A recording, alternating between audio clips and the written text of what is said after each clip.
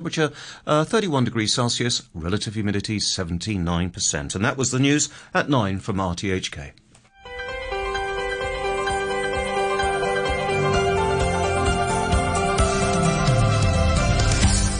Good morning and welcome to Backchat. I'm Jim Gould and your guest presenter today is Jenny Lamb. Good morning, Jenny. Good morning. On today's programme, we're talking about Chief Executive John Lee's visit to Singapore, the first stop of his week-long trip to Southeast Asia, on a tour which also includes Indonesia and Malaysia. The trip is aimed at boosting Hong Kong's post-COVID ties with the ASEAN region, Hong Kong's second largest trading partner, and with the SAR hoping to strengthen support for its bid to join the Regional Comprehensive Economic Partnership, the world's biggest free trade agreement. Mainland China, Japan and South Korea, commonly referred to as ASEAN Plus 3, are already members.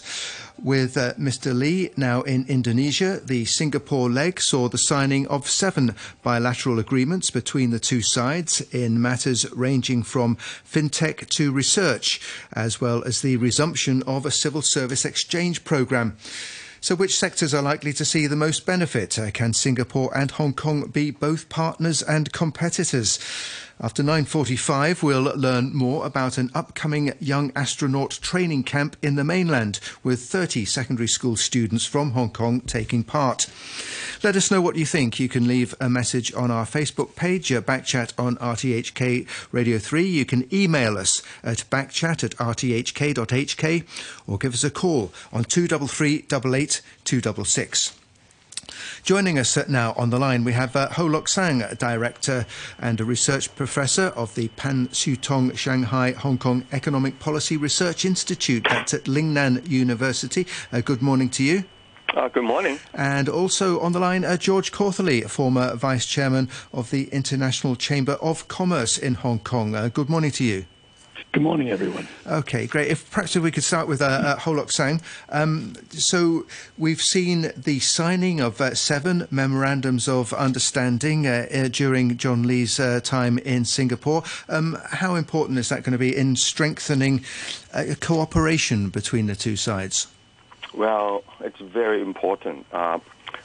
In particular, as we know, ASEAN-China trade has been growing extremely fast.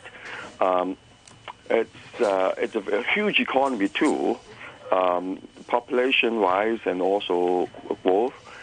Definitely, it's an important growth engine, for the world. I think, especially after the implementation of RCEP last January. January last year.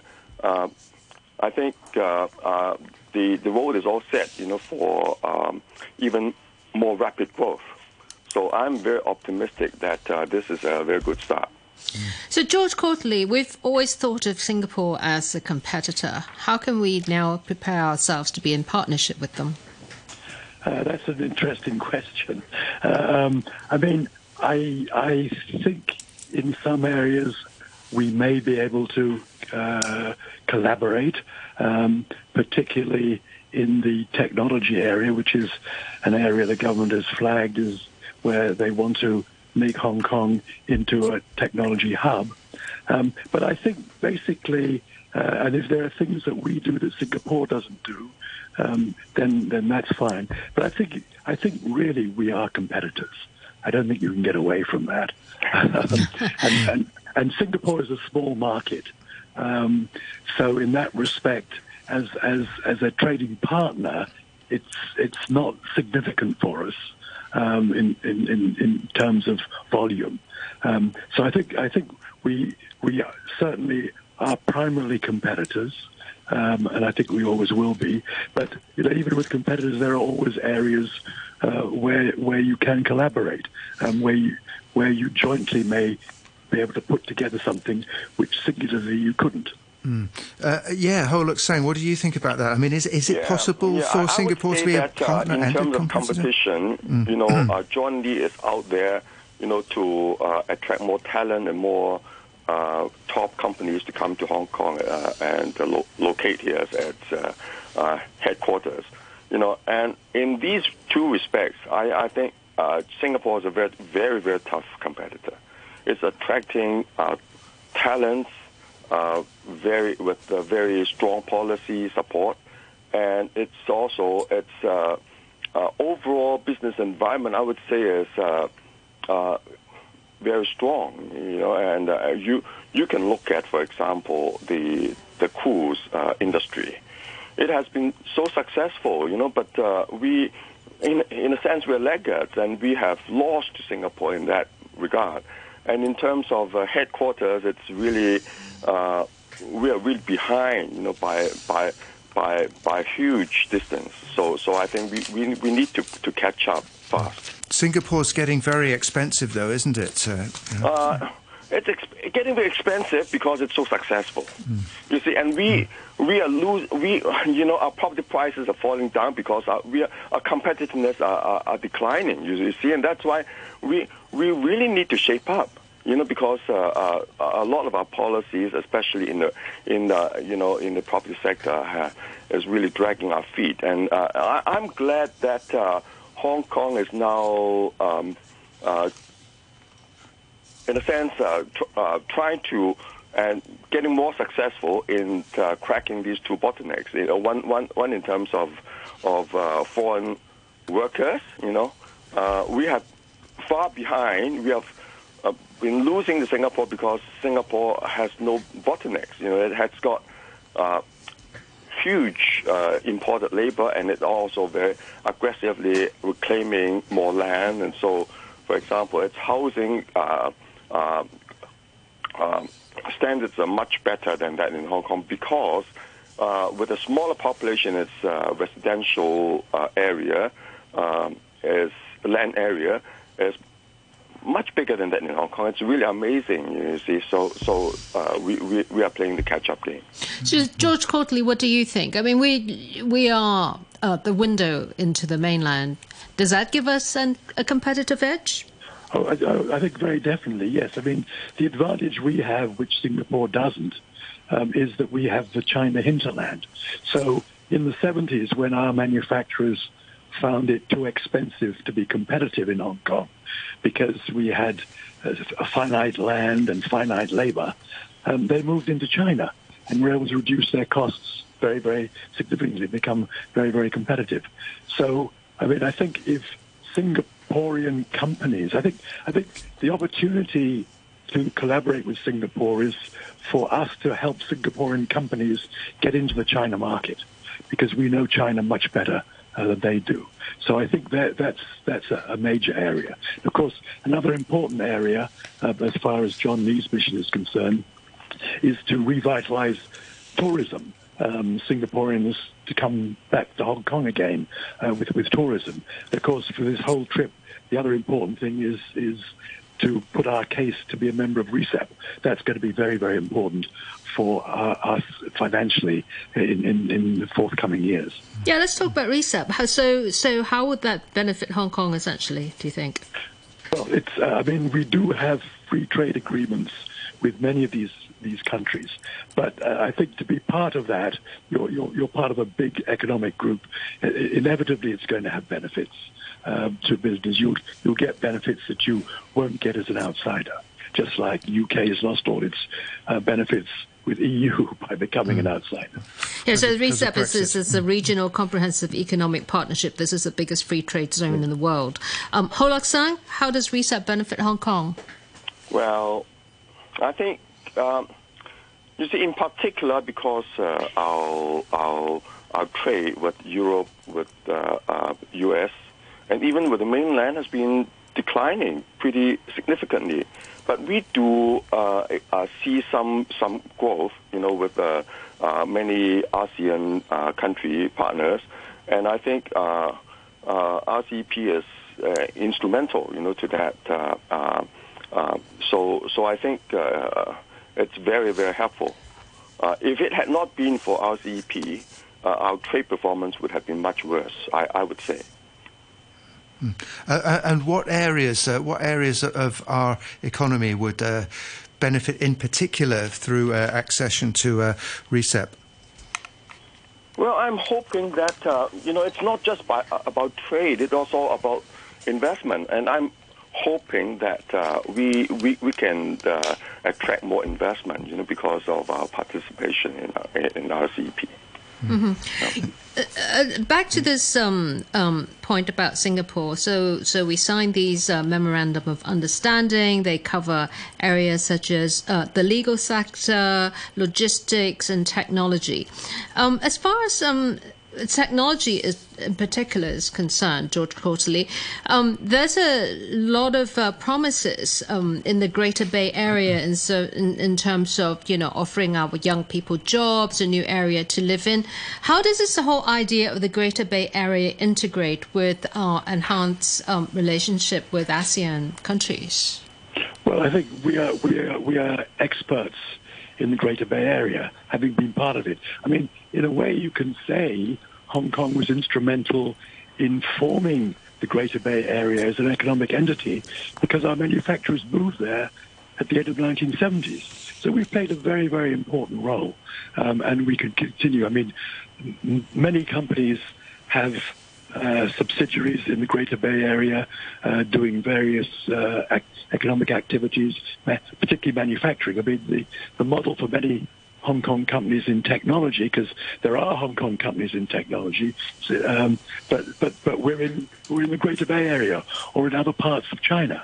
We don't do our technology except for initial development in Hong Kong. We do the manufacturing part in mainland China.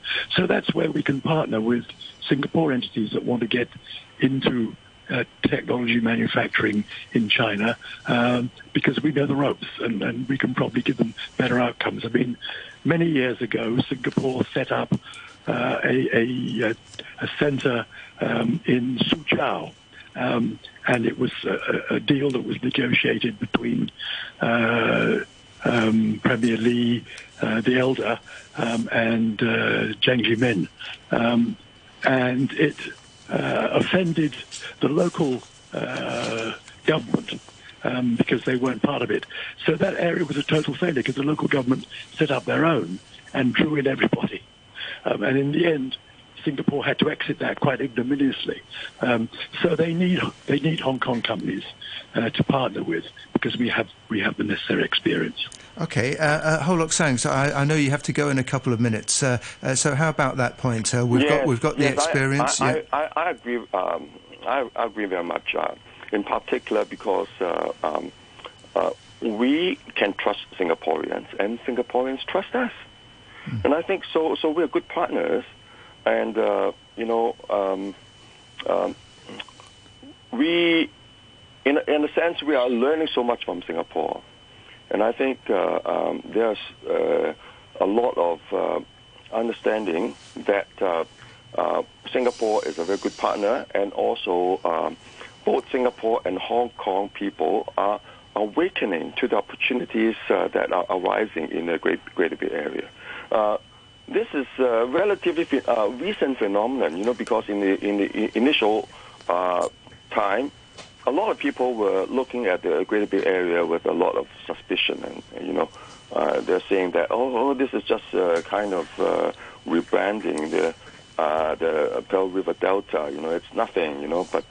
But you can see that the central government and also the local governments are very serious about it, and so we are working together, and we are actually getting more and more initiatives that are making the Greater Bay Area a much more integrated and working together kind of enterprise. So I think it's got a very bright future. Great. Okay. All right. Well. Like I say, thanks very much for speaking to us on the programme this morning. Yeah, I know you have to leave us now. That was Ho Lok Sang, Director. Okay, thank you. Bye-bye. Okay, thank you. Yeah. Ho Lok Sang is Director and Research Professor of the Pan Siu Tong Shanghai Hong Kong Economic Policy Research Institute at Lingnan University. George Quarterly is still with us. George, we spoke quite a lot during the pandemic about the number of Hong Kong businesses that were moving their, a number of international businesses moving their regional offices to Singapore and so on. Apparently largely because of travel restrictions it was particularly difficult to travel in and out of Hong Kong during that time. Have we seen any evidence since the turn of the year and things opened up that some of those people might be coming back? I'm not sure. I had heard from one or two people who do business down in Singapore, Hong Kong people, that there were still Hong Kong companies moving people and entities down into Singapore. So that seems that has not stopped. I would have thought, though, that some of them must have come back in terms of those who moved personnel down there. That was basically a temporary arrangement, so that their families could have a better, more freedom to move out of Singapore than they could moving out of Hong Kong. So I think those companies that have done that are probably going to move people back. But companies that have physically moved, you don't usually move that fast and do a U-turn that fast. So we have probably lost them. So we have to find new companies to come to Hong Kong. So I think, an important part of John Lee's trip, not only to Singapore but also Malaysia and Indonesia, is to try and get companies there to come and invest in Hong Kong, with the view that this will help them with business in China. I think that's the model that we need to use. Right. So the chief executive, of course, has since Singapore travelled on to Indonesia, and President Widodo, one of the things that he mentioned, other than the hope for partnership, etc., is protection of Indonesian people in Hong Kong, which of course we know many of them are working here as foreign domestic helpers. Is that that relationship with Indonesia very different from our relationship with Singapore, do you think? Well, we don't have Singapore domestic helpers here. Yes, exactly. So that's but that would apply to the Philippines. It would apply to Thailand, because you've got Thai domestic workers. That sentiment would apply everywhere. I think the other thing, the last time John Lee met Widodo was at one of these regional conferences, and he asked John Lee for Hong Kong to buy more from Indonesia. So they were more interested in what we could buy from Indonesia, I think, than what we could sell them. But how does it benefit Hong Kong to have closer ties with Indonesia? If they want us to buy them, the other way around. They still need things from Hong Kong. We can still provide things, particularly China-sourced items. But you can see what their sentiment is. But that doesn't mean to say we can't try. And I think Hong Kong businessmen have been very alert to opportunities. We've been doing this for 50, 60 years now. So I think in terms of selling into ASEAN countries, there are probably few stones that have not been unturned by Hong Kong businessmen. So in terms of what Hong Kong wants to get from those countries, unless there are areas that have been out of bounds to us, where the government can talk government to government and try and open those up for us. Otherwise, I think it's a question of inward investment into Hong Kong. That's probably, and of course, there are tourists coming to Hong Kong. What about Malaysia? Of course, the CE is travelling to Kuala Lumpur, in fact, later today. What hopes do you have in terms of greater partnership there? Malaysia should offer some services opportunities, because we have similar systems. We have a similar legal system and similar accounting systems. So I think those businesses may have opportunities, if they have not already taken them, to open up in Malaysia. Same in Singapore, but Singapore is such a small market that it may already be too fiercely competitive internally for it to be easy for Hong Kong companies to go there. But I think in those countries, particularly Singapore and Malaysia, services should be an area that we might have some opportunities. Just going back to Singapore, one of the agreements that was signed while John Lee was there was the resumption of the civil service exchange program. What do you think about that? How significant is that? Well, I think it's probably pretty significant. I mean, I remember years ago talking to a quite senior Australian politician. This is before 1997, and he was saying that he talked to his English counterparts, and he said, or British counterparts rather, and he said, we both have the same opinion. We feel the best civil services in the world are in Hong Kong and in Singapore. So there's obviously lots that can be learned from Singapore, and they felt there used to be lots to be learned from Hong Kong. That's probably still true to some extent with Hong Kong, but I think it's good that they've got this agreement. And of course, earlier in the year, the chief executive also was in Saudi Arabia. So Saudi Arabia, they finalized some new ventures and port management, etc. So do you feel that the whole sort of Hong Kong role as an economic hub is now just going to pivot away from the West and basically into the Middle East and ASEAN?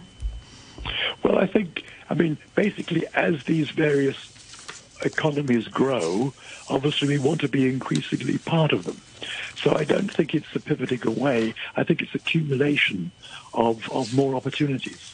I think one should look at it in that perspective. And I think certainly businessmen will look at it in that perspective. We won't want to ditch what we've already developed, but we want to acquire new opportunities.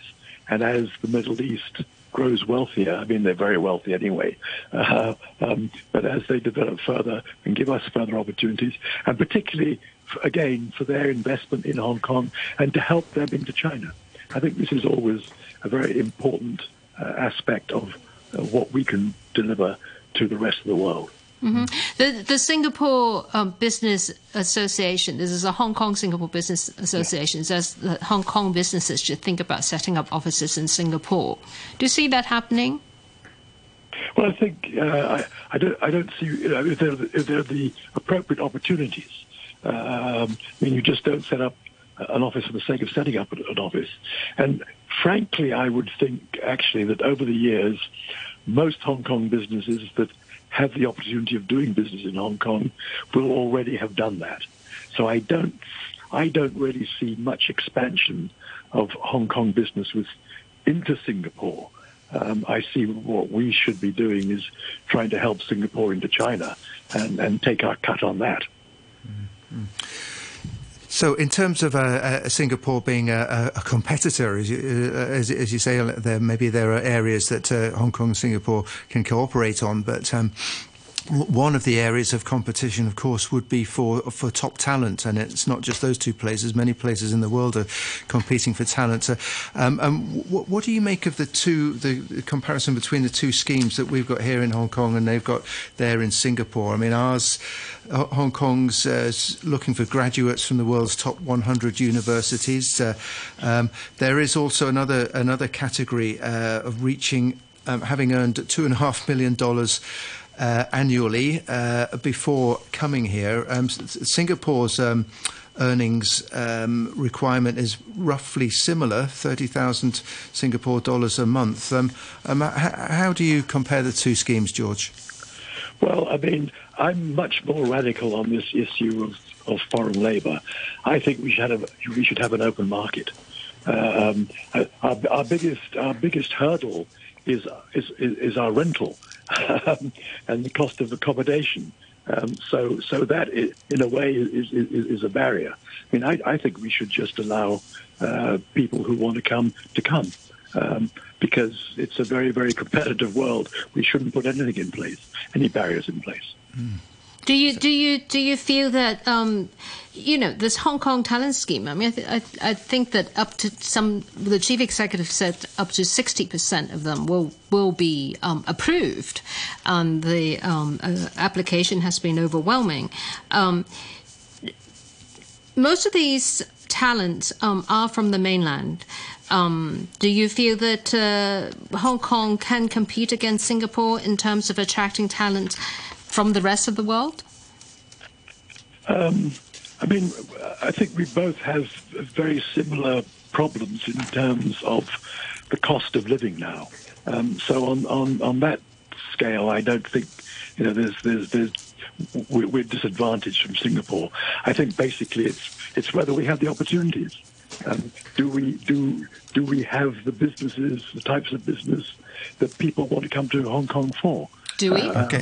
Well, actually, sorry. Hold that thought. We'll return to that in just a moment because we've got to take a short break for a news summary and a couple of government announcements.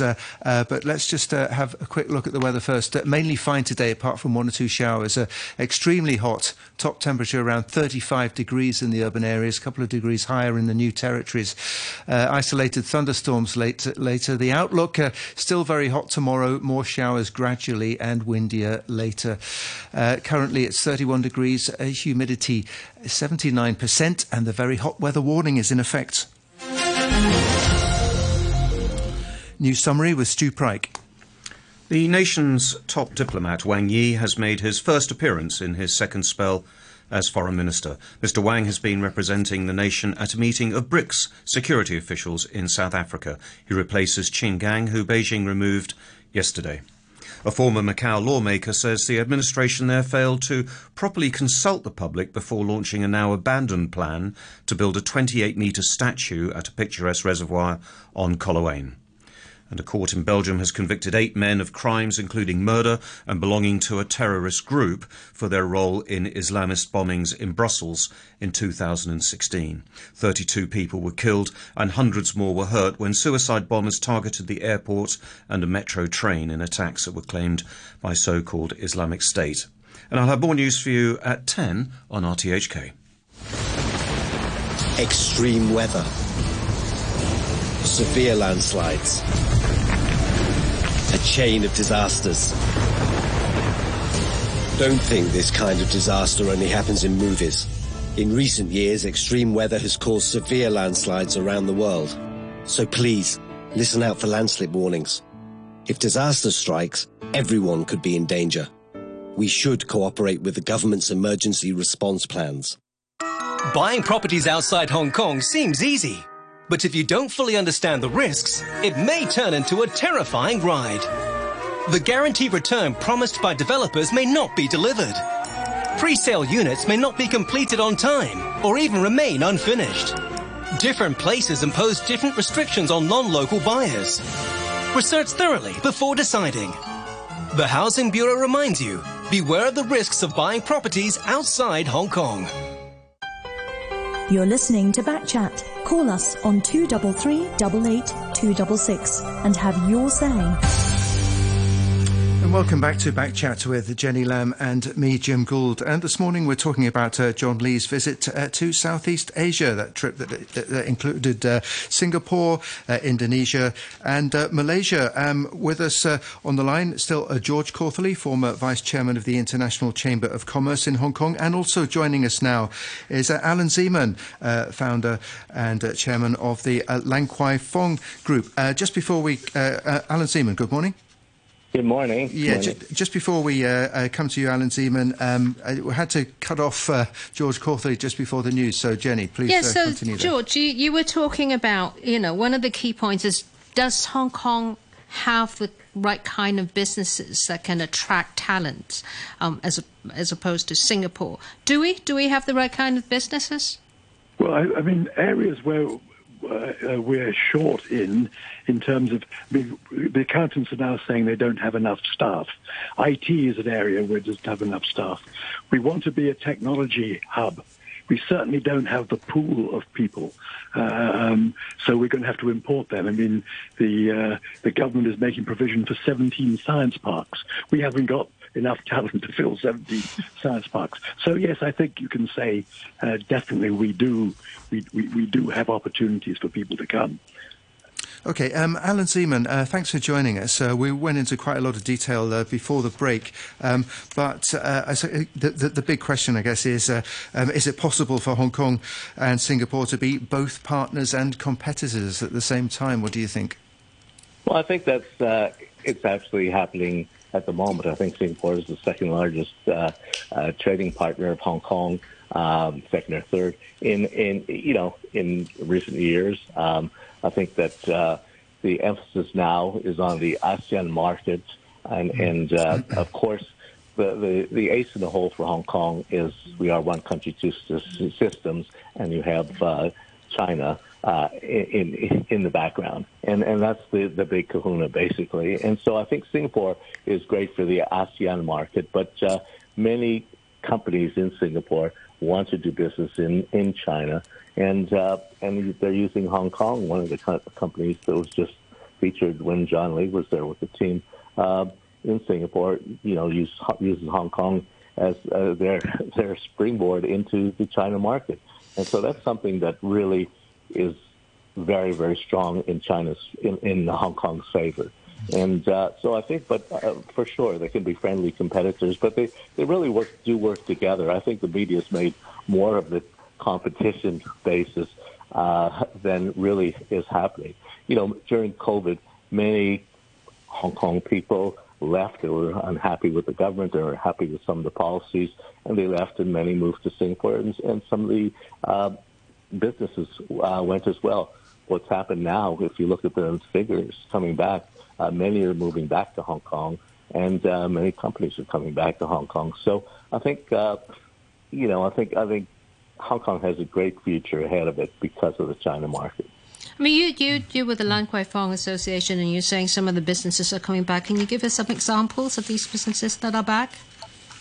Well, I can say that there's a number of businesses that we've seen. I don't want to mention them on the radio here, but I do know there's a number of businesses that have come back, and a lot of executives in the financial industries, a lot of banks, staff working that have left Hong Kong during the COVID are moving back. I don't want to again mention names, but I can tell you there's a good amount of people. I've been at many of the consul generals' national days, Australia, even the U.S.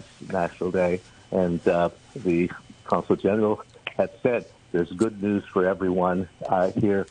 We are seeing many American companies and Americans moving back to Hong Kong. Said that clearly to everybody that was there. Same with the Australian consul general National Day. The consul general also said that they're so busy stamping visas. Same thing happened to the Canadian National Day. So we're seeing a lot of things happening in Hong Kong. I know there's a lot of pessimism, but I can tell you, quietly it's happening. Well, what do you think the decisive factors are for these people to come back? Well, I think many people move to Singapore thinking that it's the good place where you've got democratic freedom and all the other things that were bandied about at the time. I think when they got there, if you read the security laws in Singapore versus Hong Kong, they're a lot stricter than Hong Kong. The rules and regulations of doing business in Singapore are a lot stricter than Hong Kong. It's a very good economy. I'm not criticizing it, but they have their system that really works for Singapore. And so a lot of them saw, after COVID restrictions were lifted, and they saw Hong Kong bouncing back pretty quickly, a lot of people decided, you know what, I miss Hong Kong. I'm coming back again. Saw the same thing happen in 1997 during the handover when many people left Hong Kong. In the Lan Kwai Fong, many people were saying goodbye to me in 97. We're moving to wherever, Canada and London, UK, and the other places. And then 2 years later, I saw those same people in Lan Kwai Fong. I said, "Oh, you're here visiting?" No, we're moving back. So I've been here long enough to see this happen over and over and over again, and so I'm never pessimistic. George Gortley, you agree? Do you see people moving back? Well, I mean, personally, I haven't seen much. I mean, I've heard, as I said earlier, that some people are moving back. I mean, I think people are moving back, whether businesses are moving back. I'm not sure, but obviously Alan's talked to Consul General, and they know the detail much better than I would. Alan Zeman, one of the things that George Quarterly pointed out was that he felt that about this competition for talent, that Hong Kong, basically, we don't have enough people in IT to fill our science park, and then maybe Singapore is more attractive to these, IT talent. What do you think? George is right in that respect. I mean, because we're really slow in boosting our IT in industries, as we can see. I mean, just go to, well, not only Singapore, but Shenzhen. It's like the Silicon Valley of the world right now. But Xi Jinping, when he came here last July 1st, well, the previous July 1st, after for the 25th anniversary handover, said that he gave orders to Hong Kong that we have to join up with Shenzhen and become a international technology city as well, a brother and sister with Shenzhen. And I think that's that's in the future plans. I'm actually part of John Lee's policy advisors going forward, and I've been put into the technology group, and basically I'm just writing a report for how Hong Kong can get back in technology and how what we must do, some of the steps we must do. I'm just reviewing it now. This is something that's very important. This is the future, and of course attracting talent to Hong Kong in technology, unless we make change the rules pretty quickly and show the world that we are moving up to the plate. I mean, those of us that have been to China, that go to China, I mean, when we get the National Day, you get the tourists from China coming here. I mean, we're still using Octopus and American, credit cards and all the other things, and there everything is is done by mobile phone, everything. Even if you have to pay a bill for or make any hardship that China had in the past, it's all disappeared now because of technology. It's made their life easier, and that's something that we're far behind, and we have to catch up quickly. They don't even know how tourists to come here. They don't even know how to pay for things because we don't have that we have a totally different system. So that's something that the government knows. I've talked to the chief executive about it. I have some ideas that I think could work. Things that China did that really helped the people there. And I think that is our future. And once we really get serious about technology, I think we then will attract a lot of people. There are a lot of people from coming back from the U.S. to China. A lot of people in technology who have finished university and not staying there because of the political system or whatever other reason they have. And they are a lot coming back to China to serve in technology. And so we're lucky. We will be building in the northern metropolis the Metropole, which will be a joint venture between Shenzhen and Hong Kong, which will be all an IT center. Our science park is really, for those of you that have not been out there, it's just amazing what has been built up in the short period of time. And I know we're talking about other science parks, but yes, I do agree. We have to get young people who are proficient in technology to become a big part of the system here. Sure. And it has to be government led. That's the most important thing. If we do a few things to show the world that we are very serious about technology, you will have people coming back. Okay. We were talking in terms of international talent. We were talking about the competition between different places to attract it. Hong Kong's got the top talent pass scheme. Singapore have got what they call the overseas networks and expertise pass, and comparing the merits of each scheme. George Corthley suggested that there shouldn't be any limitations. We should just let anybody who wants to come and work here. We should say okay. What do you think?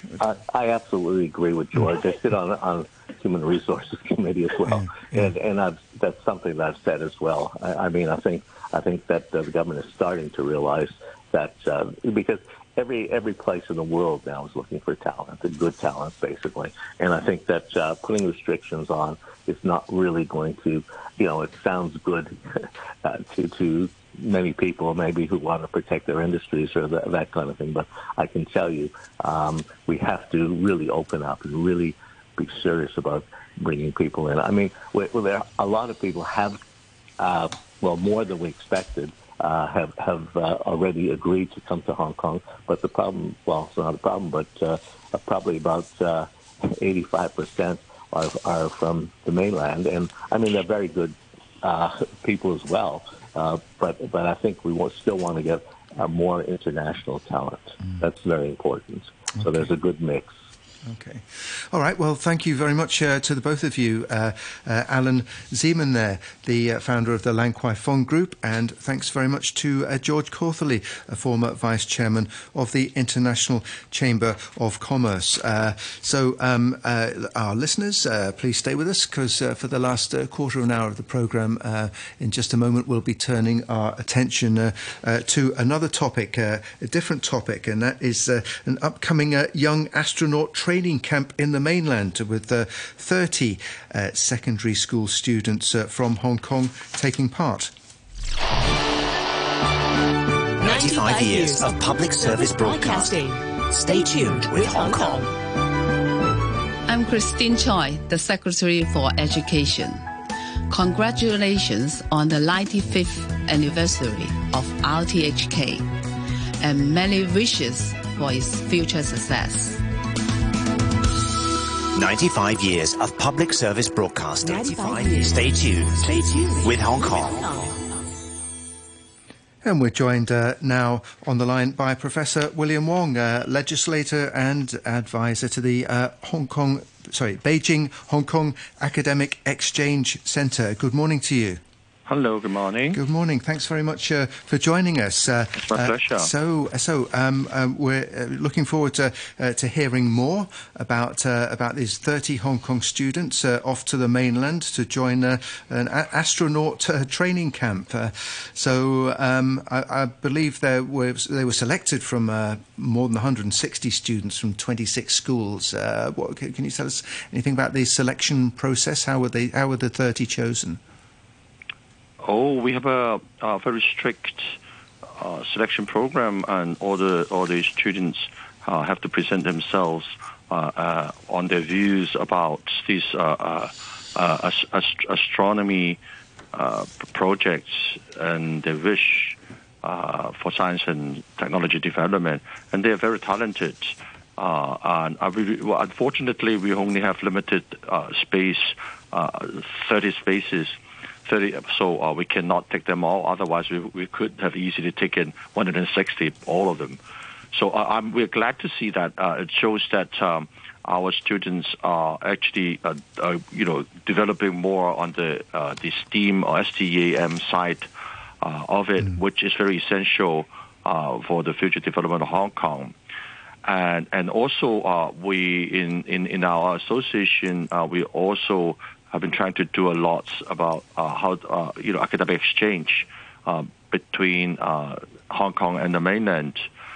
So one of the things that we want to show is about the scientific development, scientific advancement of the nation. And as you see that recently, for the past few years, the success of the space mission of the country, which is something that the Hong Kong students should know more. And also that recently the National Aerospace Center has also opened up themselves to us to recruit payloads experts, and we have a lot of applicants as well. And I hope to see more, and I really hope to see that in the near future there will be what we call taikonauts. Chinese astronauts from Hong Kong. One of the things that these kids can look forward to at this young astronaut training camp is a Mars simulation base in Qinghai province. Can you tell us a little bit more about that? The simulation day? The Mars, pretending to be basically living on Mars. Can you tell us a little more about that part of the program? Well, firstly, the idea of space program is that because in the future, the very long future, sometimes we expect, we not expect, that there may be a risk that Earth is run out of resources, and in the future, we have to start planning to emigrate to space. And Mars, we're trying to explore different planets and see which place or which planets is actually livable. And for these reasons, this space program are very important to mankind. We're trying to find out whether the environment, the water, the air are suitable for us, including the moon, Mars, for example. And therefore, you can see that there are a lot of exploration, space exploration over in Mars. And I think what not only us but in the nation, the aerospace program is trying to prepare astronauts or scientists ready to go to that far, to do experiments over there, as I said, to see whether that environment are suitable for human being or other living species. How do you think this astronaut training camp can expand to benefit more children in Hong Kong? Well, to have more, to open up, to have more space for us. As I said, that to just for this time, we only have we did actually have 160 or over applications, but unfortunately we can take in 30, and I hope that we can have more. And I think this is obviously if we get somebody picked at the end to be a astronaut, to be an astronaut, it would be perfect. But even if they cannot make it, I think the education process itself is also very good. Not only that they really learn about space science, but also they learn a lot about the scientific development of our nation. In fact, we did a lot of things in making this happen, in making a taikonaut, on the space station. We did a lot of work for the past 30 years in order to achieve that. I think we should be proud of it as a citizen of Hong Kong, as a citizen of the nation. So this is what we can achieve. Yeah, I think many young people dream about going into space. Other than getting experience of what conditions might be like living on planet Mars, what else will these 30 students be doing? Oh, well, I think a lot of people have a misunderstanding about going to space. When we talk about payload experts, they are just scientists, like normal scientists, like a chemist, like a physicist. So, but the laboratory environment are different. The conventional physicists or chemists that we expect is to work in the lab, in the laboratory, in the university, for example. But now the laboratory is actually up on space. This is it.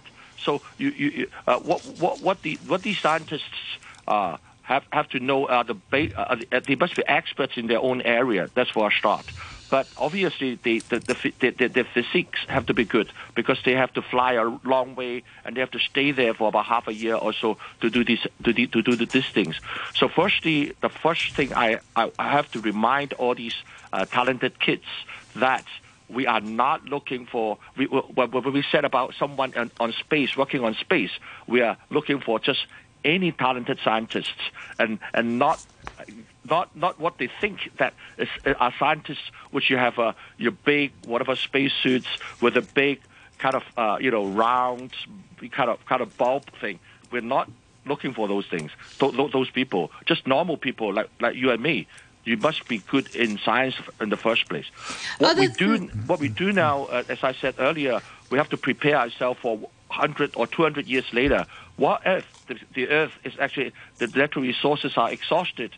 So now we have to emigrate and to live on outer space.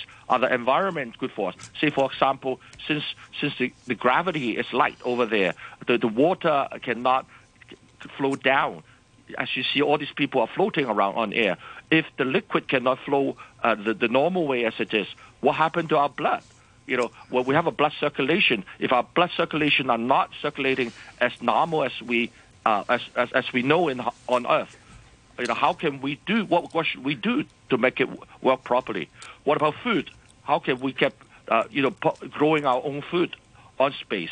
Are the environment good for us to grow? For example, to grow about beans, rice. Okay, so we have to investigate those. Okay, other than the space program, do you see other similar training camps in science and technology that can benefit Hong Kong kids? Deep water, for example. In fact, we did very well.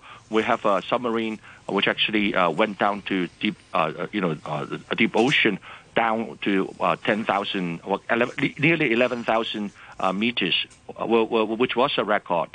And I think we're going down to the sea, and currently in Hong Kong, for example, we do a lot of marine experiment, but we tend to look at, for example, environmental issues. But in fact, it's more than that. If you go outside Hong Kong, there are a lot of research. When you go to marine research or deep sea research, they look at different resources and how they can turn into these natural resources like fish, like coral. How can they turn them into products, for example? How can they actually extract the ingredients from them for health, for medical, for example? These are something that we can investigate also, and China is doing and the mainland is doing very good. Yeah, I'm thinking more in terms of academic exchange. You're with the Beijing Hong Kong Academic Exchange Center. Do you see other areas that these sort of summer camps, other than the space program, that can be organized for Hong Kong kids? Well, for another example is for the kids. For example, smart cities. So for just a very simple example, smart cities. A cashless payment is something we talk about, and that involves AI and AI technology. And they are, and in the mainland, they have big AI companies, and actually our students can actually go there to learn more about what technology like AI technology can do to our society. Is there a sort of training camp similar to this astronaut camp that kids can sign up for, or is that an aspiration of yours, that we can have this kind of technology, smart city exchange, academic exchange? You mean in the university? At any level. At any level, the training program itself is an example. There's a smart city training program. The smart city thing. Not that we are working on from our center, but I know that amongst schools, organizations, they're working on that. What are some of the programs that your center is working on? We work in the space program is one thing, and kind of AI program is another thing. We actually, for example, like competitions on drone competitions. These are things that we also work on. And that it's not directly it's actually related to smart city as well, because we in the competition we encourage the students to use drone technology or robotic technology, and how to for example improve manufacturing, and how to do sort of environmental like fire detection, for example. These are all related to smart cities as well. Okay, Professor Wong, we can just go back just for a moment to the astronaut training camp. As you mentioned, those taking part, they've got to have knowledge of astronomy, they've got to be physically fit. So how much of it is theoretical and how much of it is practical? I mean, for instance, they're going to get experience of weightlessness?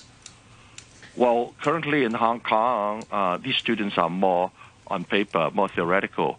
So we do actually started to do some training as well over in Hong Kong to prepare these students on the practical side of it. But I must admit that mostly on the paper side, on the academic side of it. So what we want to see really that through these